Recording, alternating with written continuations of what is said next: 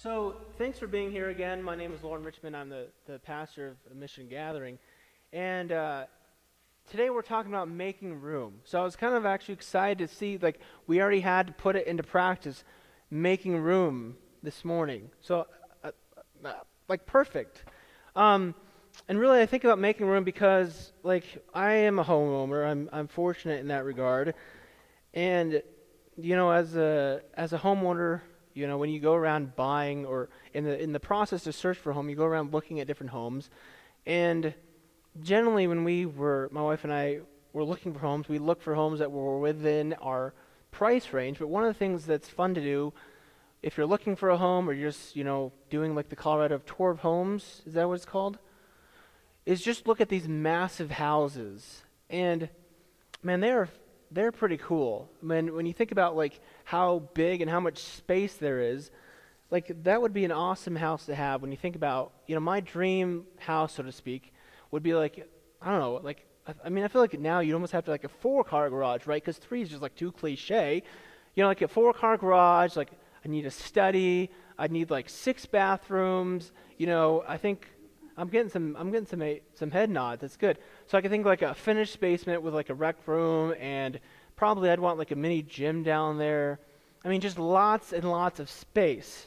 Now, obviously, for practical reasons, that is really impractical. I mean, for one, I can't imagine in this market, ungodly expensive. I have pastor friends in the Midwest, and it is, I mean, talk about the pastor getting jealous is when I look at what their houses cost out there is I'm serious. You could get, something that, I don't want to get into it, but it's nuts. It's nuts what little they pay for their awesome houses compared to what we pay for our houses. So, for one, it'd be ungodly expensive, and then of course, this is the thing with new houses. They try to make it energy efficient in all these ways just to make you feel better about the fact that you're living in a giant energy hog, right? So there's that. And so as much as I would love to live in a giant house, it's just not practical for a whole host of reasons. And really, it's and beyond those impracticalities, I think there's something problematic about a family really living in that big of a space. You'd all have your own little. I owned the house, and the pastor lived in there. So my dad's church merged with another church, and for whatever reason, we had to leave. And being a pastor, he didn't make a lot of money, so we moved to Colorado here, where my mother's parents were, and we lived with my mother's parents, the 6 of us, in this little house in Littleton. My parents still live in it today. And back then, my room, if you called a room, was really a closet, probably about this long, and maybe just, no wider than this. Somehow that was my room. Okay, so yeah, I am scarred here from this. There we moved to my grandparents owned a rental in Old Englewood, so just off Broadway area, if you know Old Englewood. And that was a 700 square foot house with 2 bedrooms. So we had 4 kids with 2 bunk beds and 1 bedroom, and my parents had a bunk, obviously their room. And I remember I would because I have 3 sisters, so I remember I would get dressed in the bathroom, do my stuff in the bathroom. From there, actually, we went to public housing. So we got a house off Gallup Street, if you know Littleton. I think it's South Littleton Boulevard. So not a huge space, but a bigger space for us. And then from that point, my parents were able to buy their first house ever. I was about 15, 14 years old. My parents bought their first home ever. It was in the West Highlands neighborhood of Denver, before it was the hip place to live. So I don't know if you've ever been in the West Highlands neighborhood of Denver. Do you know that Chipotle on the corner of 32nd and Lowell? Yeah, I lived there before that was a Chipotle. So the thing about that little Denver bungalow was that it was a 1 bathroom house. So there's 6 of us sharing one bathroom. And then after a few years, it was kind of when the market started initially going crazy. My parents bought that for $80,000. They getting some envy right here. I think they sold it for around $160. That was mid '90s. Now it's what, like $400? Let's be real. We're gonna have to just take some time to decompress about real estate before we're done here. So after that, they bought a house in Arvada, just south of Lake Arbor. Lake Arbor. So I'm getting off track here, but Lake Arbor, to me, that's kind of like my home. Kind of like, where's home for you? Kind of that circle around 80th and Sheridan. That's kind of home. Because later on, my wife and I lived in a townhome on the other side of Sheridan. But anyway, so my parents bought, when I was a senior, they bought a home there just south of Lake Arbor. And it was a little bigger home, little 70s, kind of classic 70s, terrible architecture. But that home, and it had this big, huge, just open space in the basement. And even though we had a bigger home, so to speak, it seemed like we'd always end up, the six of us, together in this space. And Karina and I, she's not here today because Jackson is sick, but my wife Karina, we knew each other in high school, and we'd kind of hang out in the same circles. And as we started dating, she'd be with my family. It just would overwhelm her because there'd be there's six of us, but there'd be about 5 conversations happening in the midst of this kind of chaos. So it seemed like even though we had our own separate space to go to, we'd all kind of just come back together because we were so used to being in this combined space. So when I got to college, and forgive me for being a non-pastoral here for a moment, but I had a terrible roommate. He was terrible. And, he was just a big pain in the, I'm not going to say what he is, because A, we're in church, and B, it was a Bible college, so I definitely wasn't allowed to say it then. But he was, let's be fair, he was a kid, a young man like me, trying to figure out his way in the world, like we all are at 18 or 19. And I think he was an only child, so he wasn't used to having to share space or make room for others. So I kind of thought that maybe for me have lived in such small spaces and confined spaces with 3 siblings and 2 parents in small spaces, I kind of had to get used to finding room for other people. So in many ways, I think it was a good experience.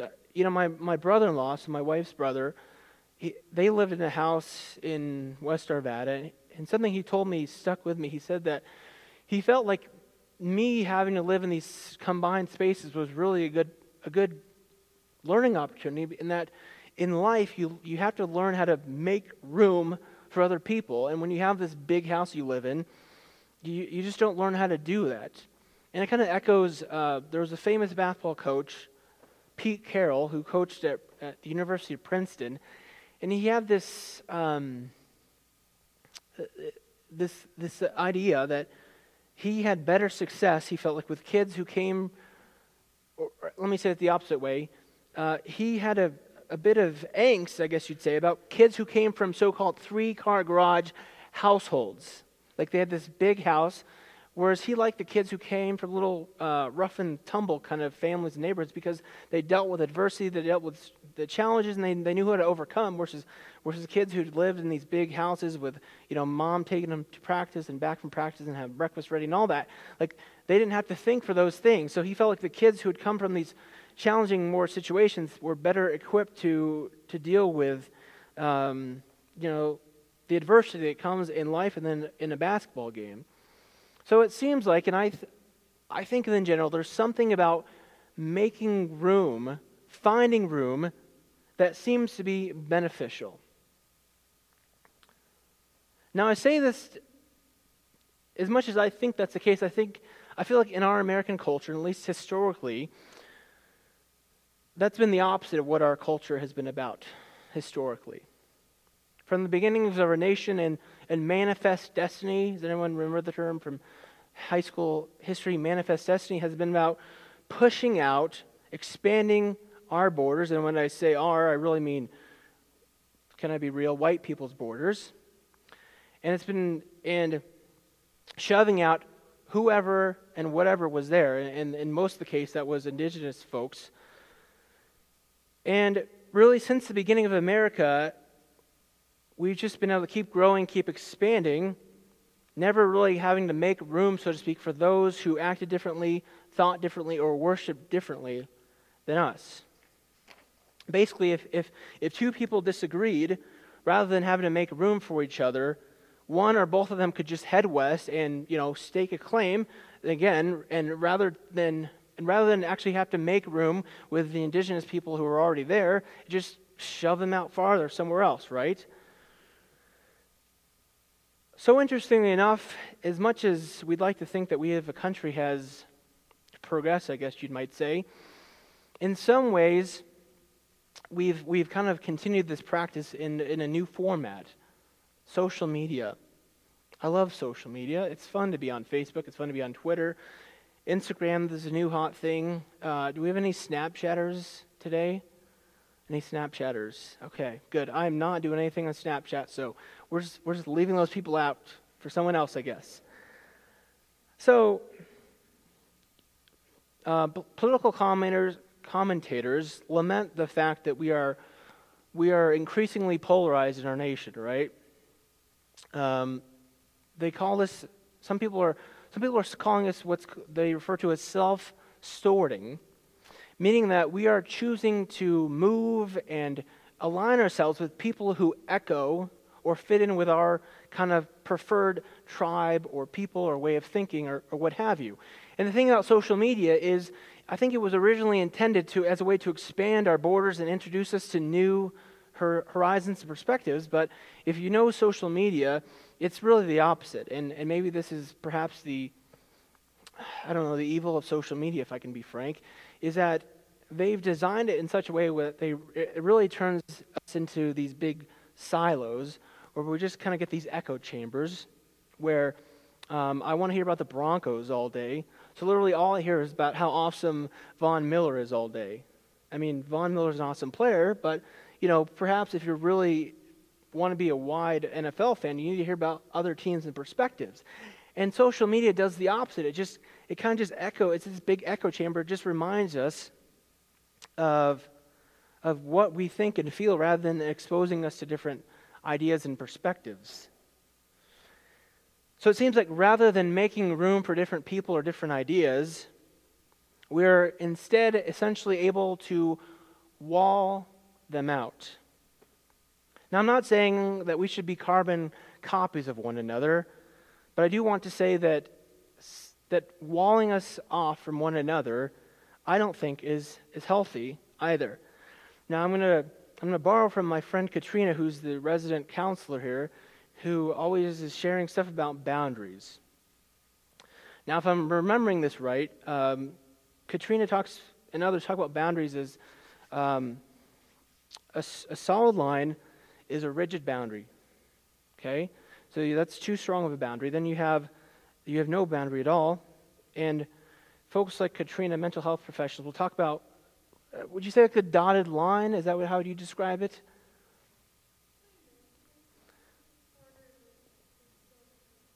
Yeah. So that's the way I imagine it. It's kind of like almost like line with a little break, line with a little break. So it's not completely porous. There's some definition, but there's room for ebb and flow. I want to say this morning that I'm not a fan of building walls in whatever context. I'm about making room because I think that's what God's about. So today we're continuing our series, Unsung Heroes of Christmas, and that's why we have this cool little background here. We are seeking to highlight stories, or some lesser-known stories, of hope being born into the world. We're taking a deeper look at the Christmas story, and today we're looking at the story of the innkeeper. Now, if you're smart, which you probably all are, you're thinking to yourself, wait a minute, there's really no innkeeper, right? You're right. You're right. But for the sake of imagination, I want you just to imagine with me this morning, if there might have been. But let's let's read the story. If you'd like to follow along, we'll be reading from the book of Luke in the Gospels. It's Luke's story of the good news. So it's Luke chapter 2, verses 1 through 7. We're also going to have it here on the screen if you'd like to follow along. In those days, a decree went out from Emperor Augustus that all the world should be registered. This was the first registration and was taken while Quirinius was governor of Syria. All went to their own towns to be registered. Joseph also went from the town of Nazareth in Galilee to Judea, to the city of David called Bethlehem, because he was descended from the house and family of David. He went to be registered with Mary, to whom he was engaged, and who was expecting a child.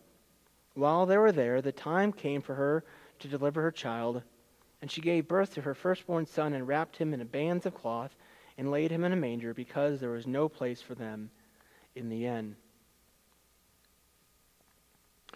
So we assume there was an inn, and the scripture tells us that are in, but in practical reasons, or for practical purposes, in first century Palestine, there really wasn't an actual inn or hotel like we think of it today, despite our little hotel graphic. There was probably just guest houses that were available, and as much as we think about, I think the common narrative is we kind of picture Joseph walking from hotel to hotel or house to house, knocking on doors, only to have doors slammed in his face. Probably the opposite was the case, because hospitality was a big deal in that culture. So probably what really happened was, Joseph would walk up to a house saying, "Hey, do you have any room here?" And they'd just have to say, like, "I'm sorry, I'm really sorry, I don't know what to do, I don't have any space for you." So door to door. And we know, but we know that's not the end of the story. They found room somewhere. We know that while they're there, Jesus was born, and they wrapped him in swaddling cloth or in bands of cloth, and they laid him in a manger, or what was really a feed trough for animals. And really, we don't even know if there was a barn or a stable. We just kind of imagine that was the case. But again, if you'd allow me some room for interpretation this morning, I'd like to think that there was some innkeeper or homeowner who's seeing this young, struggling couple, realizing they had nowhere to stay, said, "Hold on. I might have something that would work for you," and said, "This is not great. I'm sorry, this is the best I can do, but I can make room for you in my stable." And the innkeeper made room. I think there's something powerful that happens within us when we make room. I think there's something powerful that happens within us when we make room. I'm thinking about, if you know the rest of the Christmas story, who did not make room? King Herod. Do you remember that? After the wise men in Matthew's account, the wise men come to King Herod and say, "Hey, there's a star in the east who's foretelling of a birth of a king. Can we go see him?" And Herod doesn't know anything about it. And Herod thinks about it and says, this is not good. I can't have any of this. And he orders all of the infant and newborn male children to be slaughtered. King Herod had no room in his heart for anything else, despite living in this palatial, gigantic palace. At least for that time, he had no room in his heart. And maybe there's something about God choosing this young peasant couple,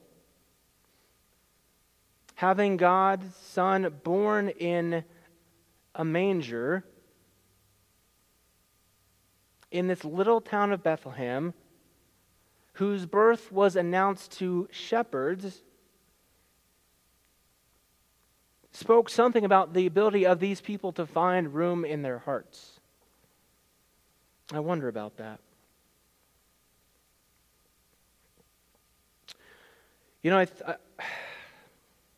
I think there's this notion, if I can be frank, I feel like there's this notion in our country right now that peace comes through bigger fences and border walls.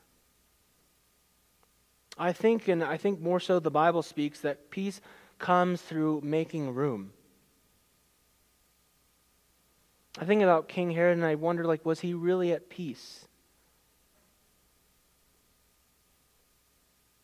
And again, if I can be frank this morning, I look at those advocating for bigger walls and I wonder, do they really seem at peace? I believe, and this is one of the things we are about at Mission Gathering, the good news that Jesus brings, and the good news of the Christmas story is that God is about making room. God is about making room. You know, I saw a bumper sticker, and fairly this was on social media. I saw a bumper sticker that talked about, it said, heaven has strict immigration policies. And that's not exactly accurate. So here's the thing, if I can get into the weeds a little bit, so forgive me. In the book of Revelation, which is a weird, scary, different book, which we'll have to do some series on, but it's John, the guy's name was John who wrote it, and it was this kind of apocalyptic vision of the future, which was a common form of literature, writing these weird, crazy stories. Back then, that was a common form of literature. So he wrote this weird, crazy story to talk about what he saw as God's future, God's hope, God's plan for the world. And in John's vision, John sees this huge city, this New Jerusalem coming down from heaven. And the thing in John's vision of God's future plan for the world is, yes, the city has walls, so there's a boundary. But intriguingly enough, the gates are always open. So there's boundaries. Remember, like we talked about, there's boundaries. Like this is heaven, this is not heaven. But it's like I talked about, there's some kind of dotted line. Like there's a wall, but then there's an opening, and then there's a border, and then there's an opening. We are a Mission Gathering Christian church. We are a Christian church who seeks to follow in the ways of Jesus. That's our boundary. But we are going to, another point of us is we want to make room. Whether you've been left out of church, whether you've been pushed out, whether you're not sure what to make of this whole thing, we're going to make room for you. Because we believe that's the way of God. The first Sunday, our first Sunday, like Paul said, this is the 9th Sunday. Our first Sunday, I talked about sanctuary. And if you notice the sign out there, it said sanctuary this way. And we use that word purposely because we want this to be a sanctuary in the fullest sense of the word. So whether you're here and you're not sure what to think of church, whether you're here, you're not sure about how you relate to God, whether you're here and you're not sure in general even why you're here, we want to make room for you and say this is a safe place for you to come and explore, to ask your questions, share your doubts, and be real with who you are and what you're dealing with at that time. So we are, as a church, we're about making room for others. We're about being a place where people are included. So everything we do, every decision we make, asks the question or is meant to continue that mission of, is this welcoming people? Because we believe that in making room, we are replicating God's way, God's vision for the world.